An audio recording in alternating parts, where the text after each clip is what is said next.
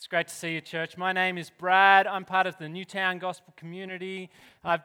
Me and my family, they said they were going to give me a huge cheer, so I just kind of left a little pause for it. Yeah. My family and I have just returned from 3 weeks in London, and we had a great time away visiting Catherine's brother. And really want to say thank you to those of you that were praying for us and thinking of us. We really valued that time away, but it's been really nice to come home. Nice to come home, nice to come back to our family here at church, and it's been really special to reconnect with people this week. This morning, it's my great privilege to open God's Word. We're going to be continuing our series in Colossians, our journey through this letter that the Apostle Paul wrote nearly two millennia ago to the church in Colossae. Now, Paul had never met this church, but he'd heard amazing reports of the work that God had been doing there, and last week we saw how he gave thanks for their faith, hope, and love. This week, we're going to see what Paul prays for the church in Colossae, what he wants to see in their lives. So we're going to read that together before we jump in, and we're going to pray for God's help. So if you've got your Bibles there, open to Colossians chapter 1, and we're looking at verses 9 to 14. The verses will be on the screen as well. You might want to get them out on your phone. Colossians 1, and we're starting at verse 9. So this is what Paul writes. And so from the day we heard, we have not ceased to pray for you, asking that you may be filled with the knowledge of His will in all spiritual wisdom and understanding, so as to walk in a manner worthy of the Lord, fully pleasing to Him, bearing fruit in every good work and increasing in the knowledge of God.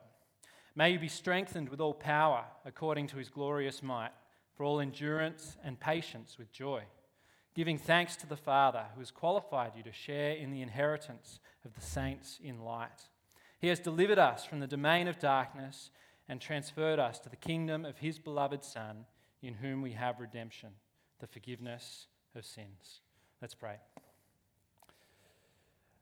Father, we thank you for this letter that Paul wrote to the Colossians. We thank you that it is your word to them and it is your word to us as well. And Father, we ask that your Spirit might help us to understand it, help us to receive it today, that we would hear it and put it into practice, that you would transform us by the knowledge of your will so that we might walk in a way that pleases you in everything that we do. In Jesus' name, amen. I feel like so often there's a gap in our lives between our expectations and our experience. I feel like life is sometimes like those nailed it memes. I don't know if you've seen them. You know, you really want that perfect first baby photo. You've seen some cool ideas online, so you go for the classic baby on the blanket, but it kind of doesn't really work out for you. So that one didn't work, so let's try the baby under the blanket. We'll give that one a go. And nailed. I mean, that's a freaky looking baby, isn't it? Does that kind of look like the Emperor from Star Wars? It's not just me. Man, they nailed that one. All right, so the blanket's not working. Let's go for baby in a pumpkin.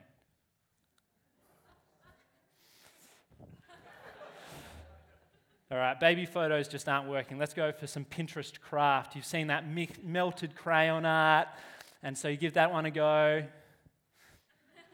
What about the string balls? Everyone loves the string balls. And I know that when I'm getting ready in the morning, the thing that I really want is those sprinkle lips. That's what I'm going for. But I just can never really pull it off. Now, as funny as it is to look at those photos, and I mean, if you type nailed it meme into Google, like, it brings up so many, they're hilarious. But I feel like it does reflect something that's true of our experience of life. Like, there is this gap between our expectations and our experience. You've got this amazing picture in your mind of what you hope your life is going to be like, but just life doesn't seem to deliver sometimes. And it can feel this way in the Christian life as well.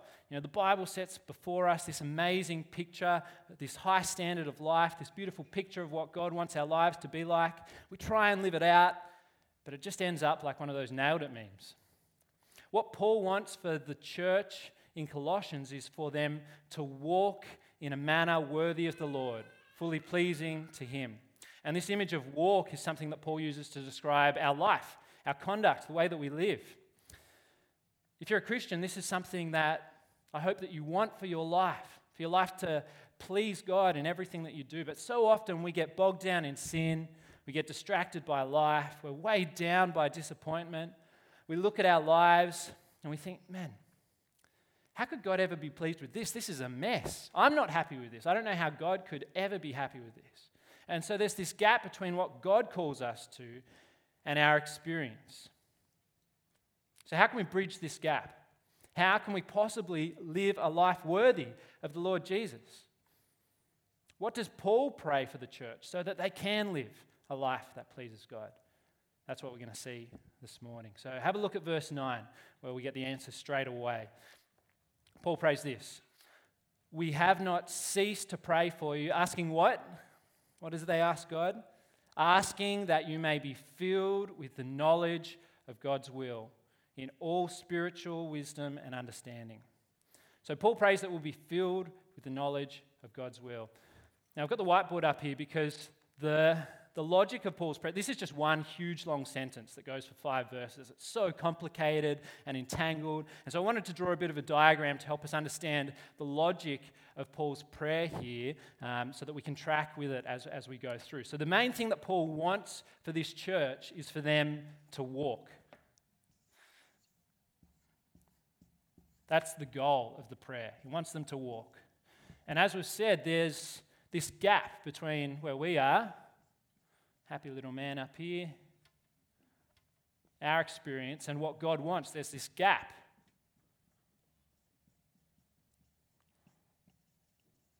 How do we bridge the gap? Well, according to Paul's prayer, what he asks God for, how we bridge the gap, is with the knowledge of God's will. So that's the logic that we're going to talk through. And then right at the end, we're going to see 4 ways what it looks like to walk in a manner pleasing to the Lord. So that's the logic of Paul's prayer, where we're going. So I hope that helps you to track with me. So Paul prays that they'll be filled with the knowledge of God's will. What does that mean? Is he asking them that God might show them his specific will for their lives? What should I do today? Should I take up this new job? Should I move to this place? Should I buy this house? Should I marry this person? What career should I do? What should I do with my life? Is that the kind of thing that Paul has in mind? I think it's so important to seek the Lord's will for your life. It really is. But I don't think this is what Paul is talking about here, because he goes on in the rest of the chapters to tell us what he means by this knowledge of God's will. So throughout chapter 1, Paul paints this amazing picture of Jesus in all his glory and supremacy. He's the King of glory, in whom all the fullness of God dwells. He created and sustains the universe. He overcame all the powers of evil at the cross. He spilt his precious blood for you, for me, to rescue us. And then at the end of the chapter, in verse 27, Paul introduces again this language of knowledge. The knowledge word comes out again in verse 27 and in chapter 2, verse 2. And Paul tells us what God has made known to us, what this knowledge is that he's talking about. What is the knowledge of the mystery of his will? It's Christ. Christ in you, the hope of glory. If the Colossians see that, it's all about Jesus. If they're filled with the knowledge of God's cosmic plan for the world to redeem us in Christ, then this will fundamentally transform every aspect of their lives. So, God wants to fill us, if you imagine this, with the knowledge of his will. Not just a little bit, not just kind of half a cup worth of knowledge, but he wants to fill us to overflowing. And I'm not going to overflow this onto all the sound gear, but you can imagine that cup overflowing. Now, do you really think that God's cosmic plan for the world can fit inside our tiny cup? Is God's plan so small that it can fit inside of me, that I can fully comprehend his infinite plan for the world? Is it that tiny? I think what this prayer of Paul is calling for is for our horizons to expand, for our vision of life to enlarge. I want to say, no matter where you are in your journey with God, no matter if you're Matt, lead pastor, or you've just come to Christ today, your vision of Jesus is not big enough. God wants to expand our horizons and lift our eyes to see what he is doing in the world. Now, this is not adding one extra little bit of knowledge into what you already know. This is about your worldview. This is about the fundamental framework of how you see your life and how you see the world. See, Christianity is not just a few facts to believe. Christianity is a new way of seeing life according to what God is doing in the world. And we see that you are not the main character of the script of your life. Jesus is the main character of the script of history, and you get to play your part in his story. Now, if this is your vision for life, this is a God-sized vision, not a Brad-sized vision, then it will fundamentally shape how you go about your day. As you wake up in the morning, as you get your coffee, get out the door, go to the office, meet your deadlines, come home, go to the gym, hit the sack, or as you're home with the kids, you'll be asking, what are you doing today, Lord? It'll give you purpose as you see that your life is all about Jesus and giving him the glory that he deserves. And you'll do everything that you do, all those things, waking up, coffee, work, deadlines, exercise, relationships, you'll do it all for him and for his glory.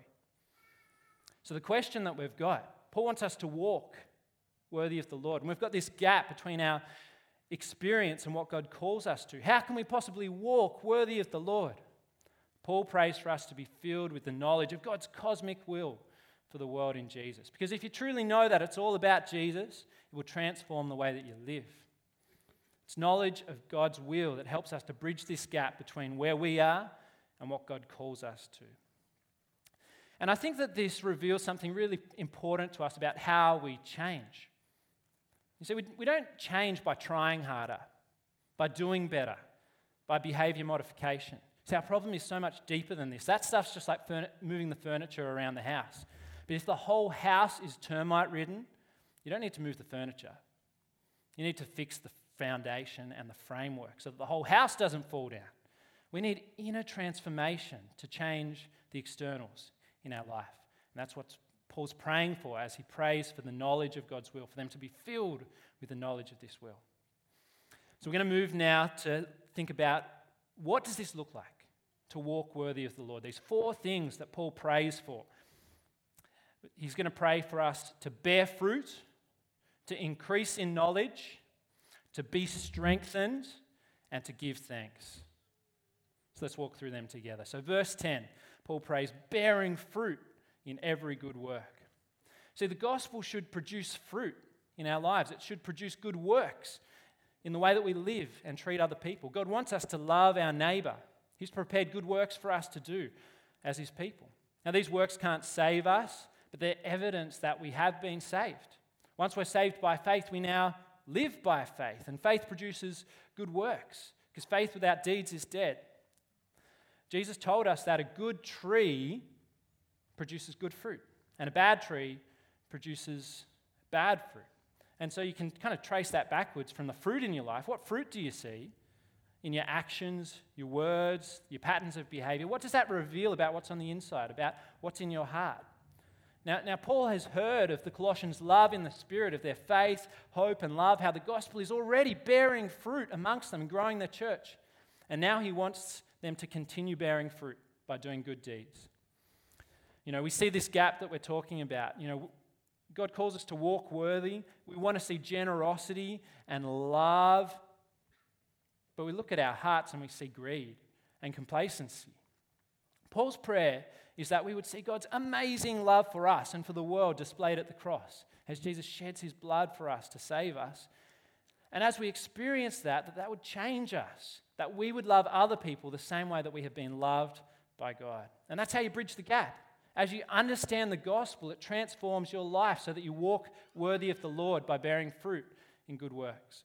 And Matt and Ruth have told us about some amazing ways that we can be doing that right now here at Anchor as a family. Simple love. Next week is the last week that we're collecting as a church. And it's really not too late to do something, either as an individual or a gospel community. This afternoon, the Newtown Gospel Community is going to be at Erskineville Woolies, collecting in the community as people go in, as asking them to collect something extra for asylum seekers. And we just organised that on Wednesday night. And it's come together in a few days. So maybe this week at GC you could organise something similar for the collection for next Sunday. And we've heard about Compassion Sunday as well. But in addition to that, as a family, we want these good works, these good deeds to overflow in our love for one another and our love for our city. We want to be thinking about the everyday acts of kindness that we can be doing that reflect the love of God. So what does it look like to walk worthy of the Lord? First thing, bearing fruit in good works. All right, number 2, in verse 10, Paul continues, increasing in the knowledge of God. And so we see here in Paul's letter a kind of circular movement in his logic. So first of all, the Colossians receive the gospel. They understand it. They know Jesus, and then it bears fruit in their lives. And then he prays for them to be filled with more knowledge so that it bears more fruit, and now he's praying for more knowledge again. And so we see that knowledge leads to fruit, and fruit leads to knowledge, and knowledge leads to even more fruit. And it's kind of like compound interest. Just the more you put in, the more it's going to produce. But this is not just head knowledge. This is not just facts about God. Jim Packer wrote that you can know all the right things about God in your head without ever tasting in your heart the realities to which they point. Isn't that so true? See, in the Bible, knowledge of God is always relational knowledge of God, the way a man knows his wife. This is the language of relational intimacy. God wants us to grow deeper and deeper in our relationship with Him, in our knowledge of Him. But the thing is that you can't divorce this from the mind. For while my knowledge of my wife Catherine is more than facts about her, it's certainly not less than that. The more I know about her, the more I know her. The more I know what she loves, the more I can please her. And it's the same with God. Increasing knowledge should increase intimacy with God. So we see then that there is no tension between the intellectual and the spiritual in the Bible. There is no tension between head and heart. The movement in the Bible is always through the head, down into the heart, and out to the hands. We can never exhaust the knowledge of God. We can never master Him. We can never get to the bottom of God. Spurgeon said in a sermon that divinity is a subject so vast that all our thoughts are lost in its immensity. No subject of contemplation will tend more to humble the mind than thoughts of God. And so we see this gap between what God calls us to, increasing knowledge as we walk in a manner worthy of the Lord, and where we're at. You might think, man, I want to be like Arnaldo. He's so spiritual. He knows God so deeply. He's always quoting the Bible. He knows so much theology. Have you seen the length of the quotes that he puts in his sermon? They go for 5 pages. He knows so much. But if I reflect on my life, I haven't even read the Bible in the last 3 weeks. Paul's prayer is that we would see that knowledge of God is actually always God's initiative. It's not like God is distant and mysterious, hoping that we'll kind of find our way to Him in the dark, making it really difficult for us. No, God comes and makes Himself known to us in His Son, Jesus. He loves the world so much that He sent Jesus to die on a cross to save us, to forgive our sins, to wipe our slate clean. He sent His Spirit into our hearts so that He will always be with us, so that we can know Him so intimately, the way that a child knows a father. We've been adopted as His children. And when you think about all that God has done to be, this is the creator of the world. When you think what He has done to be in relationship with you, doesn't that inspire you to want to know Him even more, to increase in your knowledge of God? Church, I want to encourage you, as I spur myself on as well, to pursue a rich devotional life, to contemplate the things of God. Just like you need physical discipline, physical exercise for physical health, it's exactly the same for spiritual health as well. You need spiritual discipline, spiritual exercise to be in a spiritual healthy place. So I want to challenge you to increase the knowledge of God. Maybe you're not reading the Bible at all at the moment. I want to challenge you to get a Bible reading plan. Just Google it online. Bible reading plan, you'll come up with dozens of them. Get a Bible reading plan. Get a Bible if you don't have a Bible. This is how we know God so deeply. Get a journal. Write and reflect on the things that God is speaking to you through His Word. One of the things that has been so important for me in my Christian growth is reading books, reading Christian books. And I did a quote from Jim Packer before. This book, Knowing God, is a classic.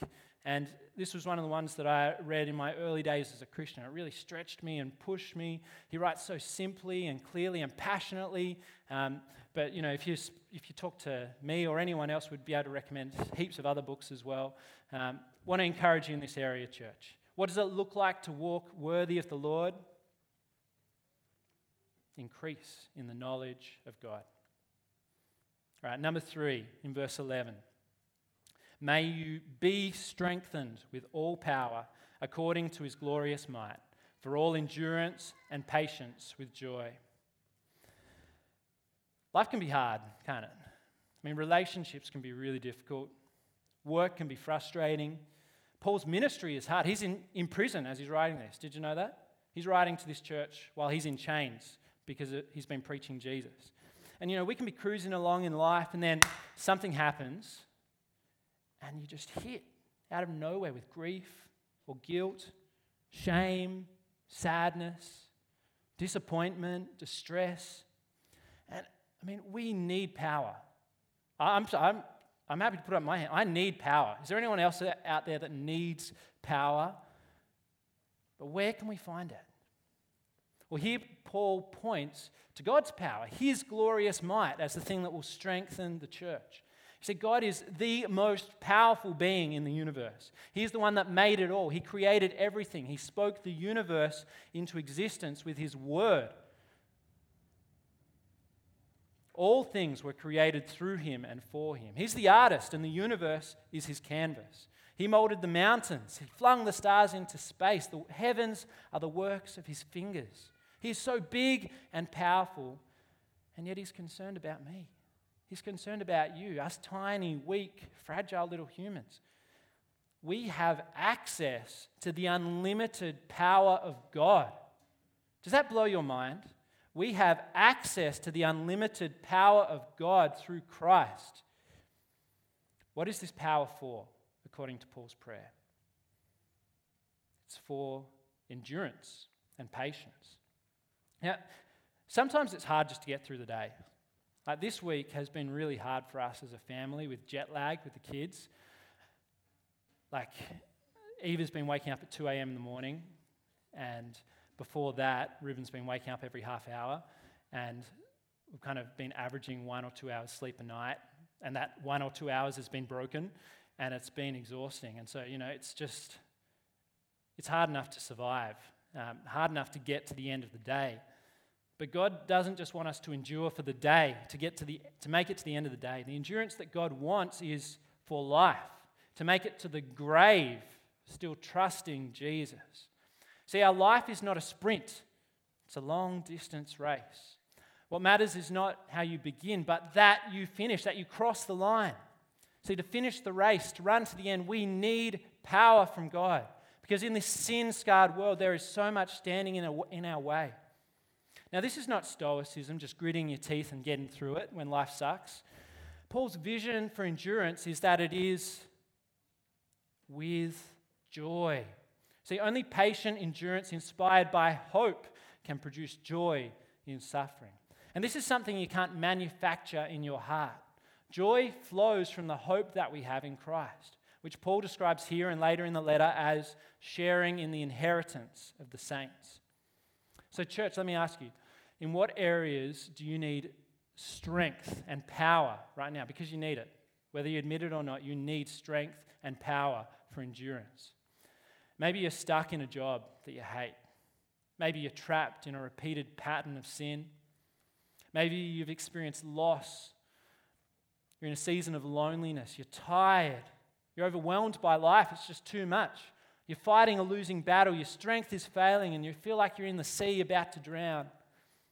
Paul's prayer is that you would know that the same power with which God created the universe, the same power that rose Jesus from the dead, it now lives in you. We can't get through this life in our own strength. We need power from God, and the good news is that God does not withhold it. This power is available for us in Christ. His Spirit is within us, strengthening us with the hope of glory, the hope of our inheritance in the kingdom of God. So what does it look like to walk a life worthy of the Lord? It's being strengthened by His power for endurance with joy. The fourth and final thing, verse 12, giving thanks to the Father. Now, Paul has come full circle here. He started his letter giving thanks to God for the Colossians' faith, hope, and love in the Spirit. And now he prays that the Colossians will join him in thanking God. Later in the letter, Paul instructs them to abound in thanksgiving, to give thanks to God, whatever they do, to continue steadfastly in prayer with thanksgiving. This is a major theme in Paul's letter. He wants the Colossian church to be abundantly thankful to God. And he gives them so many reasons to thank the Father in verses 12 to 14. And man, there is so much in these verses. You could really preach a 5-week series just on this paragraph. So it's impossible to delve into everything. But I want you to notice that for Paul, the gospel is the ground of thanksgiving. Let's look at what God has done for us in these verses. He has qualified us to share in the inheritance of the saints. We were disqualified because of our sin. We were under the power of darkness, captive to sin, enslaved by our sinful passions, destined for condemnation. But God delivered us and transferred us out of the kingdom of darkness into the kingdom of his Son Jesus. He's redeemed us through Jesus' blood shed on the cross for you. Your sins are forgiven. The slate is wiped clean. You've been set free. And so we look at our lives. Paul wants us to walk worthy of the Lord, to give thanks to the Father. And we look at our lives, and where we should see thankfulness, we see grumbling, don't we? We see discontent. We're not happy. Instead of being thankful to God, we ignore him, or we're angry with him. Paul's prayer is that we would see the wonder of the gospel, that we would experience God's grace in forgiving our sins, and that this would produce thankfulness in our hearts. That's how you bridge the gap. As you understand the gospel, it transforms your life to walk worthy of the Lord. So what does this look like, to walk worthy of the Lord? It's those 4 things: bearing fruit in good works, increasing in the knowledge of God, being strengthened by God's power for endurance with joy, and giving thanks to the Father. Now, as I've prepared this sermon, thinking about Paul's prayer for the church, to be honest, the Spirit has really convicted me of my own need to grow in prayer. So often when I pray, I'm just praying for myself, I'm praying for my own concerns. My vision is get through the day. It's not the cosmic realities of what God is doing in the world. But as my vision of what God is doing in the world expands, the scope of my prayer needs to expand with it as well. See, we don't just pray for ourselves. We need to pray for other people as well, for one another as a church family, for the growth of the gospel here and all around the world. And I think in this regard, Paul's prayer is a wonderful example for us. And I want us to consider just 2 things about how Paul's prayer can shape the way that we pray. And that's his consistency and his depth. So first, his consistency. Look at verse 9. Paul writes, "We have not ceased to pray for you." This is not a one-off prayer from Paul. Now, usually our prayers match the level of crisis in our lives, right? The more crisis, the more prayer. If things are going all right, then we don't pray that much. But here, the Colossians, they're smashing it. They're killing it. They're doing amazingly well. Do they really need this unceasing prayer from Paul? Isn't that a bit over the top? I think we learn from this that the initial success of the gospel is no reason to stop praying. Now, Paul prays for God to continue the work that he's begun in this church. And as we reflect on the work that God has done here at Anchor in the last 2 years, hasn't God been good to us? God has done some amazing things, bringing people to faith, growing us in the gospel, multiplying gospel communities. It's been amazing to be part of. But we must not slacken our prayer. We must not slacken our prayer for this city. Just as Paul, we must not cease praying for the gospel to continue growing in our hearts, in our family, in our city, all around the world, bearing fruit in all that we do. We want prayer to saturate every corner of this church. We know that the church moves forward on its knees and that the gospel's vision, it is too big for us to accomplish on the back of our own strength, our own strategies. We desperately need God to work. And so, church, we must pray. We must pray. Do you feel that? I feel that. We must pray. We need to learn to pray more and more without ceasing. So how do we cultivate this culture of consistent, unceasing prayer?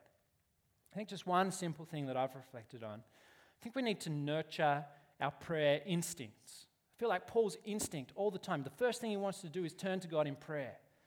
Church, our first instinct in every situation should be prayer, because we know we need his help. Now, one of the things that we've discussed as a staff team, just for Sundays, is after every significant conversation that we have with someone, let's pray for that person. And this is something that we need to grow in. Like, I might have had a significant conversation with you and then I didn't pray for you. And same for Matt and Brian and Arnaldo and everyone else. This is something that we need to keep growing in. But maybe you want to join us in that journey. Maybe that's something that you want to try as well today, next Sunday. Rather than just saying, man, it was so good to see you. I really enjoyed talking to you. Have a great week, hey? Why don't you say, can I pray for you? Let's nurture our prayer instinct, church. But really, this has got to move beyond Sundays, doesn't it? It's got to flow over into the rest of our life, into the rest of our week, to pray consistently for one another. And I think Gospel Triplets is a great context for this. It's impossible to pray for everyone here at Anchor, let's be honest. That's okay. That's okay. We're a big family. We can't know everyone intimately, but Gospel Triplets is a wonderful context to pray for one another without ceasing. Imagine walking through life with people side by side, shoulder to shoulder, praying for one another, spurring one another on, praying consistently for one another. I want to put that vision before you of Paul's unceasing prayer. The second thing that we see from Paul is his depth in prayer. Paul doesn't pray for exams, tiredness, work, sickness. It's not that God is unconcerned about those things. God cares intimately about the intimate details of our life, but Paul's vision of the kingdom is so grand, and his prayer matches that. I think we need to grow in our depth of prayer. I know I do. One of the things that I do in my personal devotions is I try and let what I read in Scripture shape my prayer for myself and for those that I'm praying for. And I think that this is a great way to increase the depth of our prayers and make sure that we're praying the things that God is concerned about. So I want to challenge you, church, this week. Set aside some time this week to pray for others. Like, make a commitment with yourself right now to do this. Set some time aside this week to pray. Now, maybe that might be part of your personal devotions, and that would be wonderful. But maybe you're not in the habit of doing personal devotions. I want to see you get your phone out right now, get your calendar out, make an appointment with yourself for 15 minutes right now. Make an appointment with yourself to pray. Make an appointment with God to talk to him. And then what I want you to do is pull out Colossians 1. Pull out this prayer that we've been looking at. And maybe this logic, this diagram will help you just recall what Paul is praying. But get this prayer out from Colossians 1 and then pray this prayer for the people on your heart. Can you do that? Can you do that? You don't need to use the exact words that Paul is praying. You can. That would not be a bad thing at all. But let this prayer shape your prayer. So often we feel this gap. I feel this gap in my life. What we want for our lives and our experience. And Paul prays that God would fill the Colossians with the knowledge of his will so that they might walk worthy of the Lord. This is the kind of prayer from Paul that produces a life that pleases God. That's what I want for my life. That's what I want for you, church. A deep knowledge of the gospel that transforms the way that we live. This is the prayer that we need. And so I'm going to pray this prayer for us right now. And what I've done is I've rewritten it in my own words. Tried to use some fresh language to kind of think through what Paul is praying, to pray that for us. So I'd love you to pray with me, and maybe you want to kind of try and track with the structure of what we've been looking at and how that shaped my prayer. We need God's help, so let's pray this prayer for ourselves, church. Let's pray. Father, expand our horizons. Lift our eyes to see all that you are doing in the world. Transform our hearts to walk in your ways, to live lives that please you in every way. Bring forth in us the fruit of the Spirit in acts of love and generosity and kindness to others. Fill us with the knowledge of your love so that we might know you deeper each day. Strengthen us with your mighty power to face the challenges that life will throw our way. Set our eyes on the hope that you have for us so that we can endure with joy. We thank you, Father. We praise you for all that you have done for us in the gospel, that you have adopted us into your family, that you've delivered us from evil, that you've brought us into the kingdom of your Son, Jesus. We are so thankful that Jesus has rescued us from the pit that we're in, that he's got rid of our sin, that he's wiped the slate clean through his death on the cross. Jesus, you alone are worthy of our lives. And so we offer ourselves to you again this morning.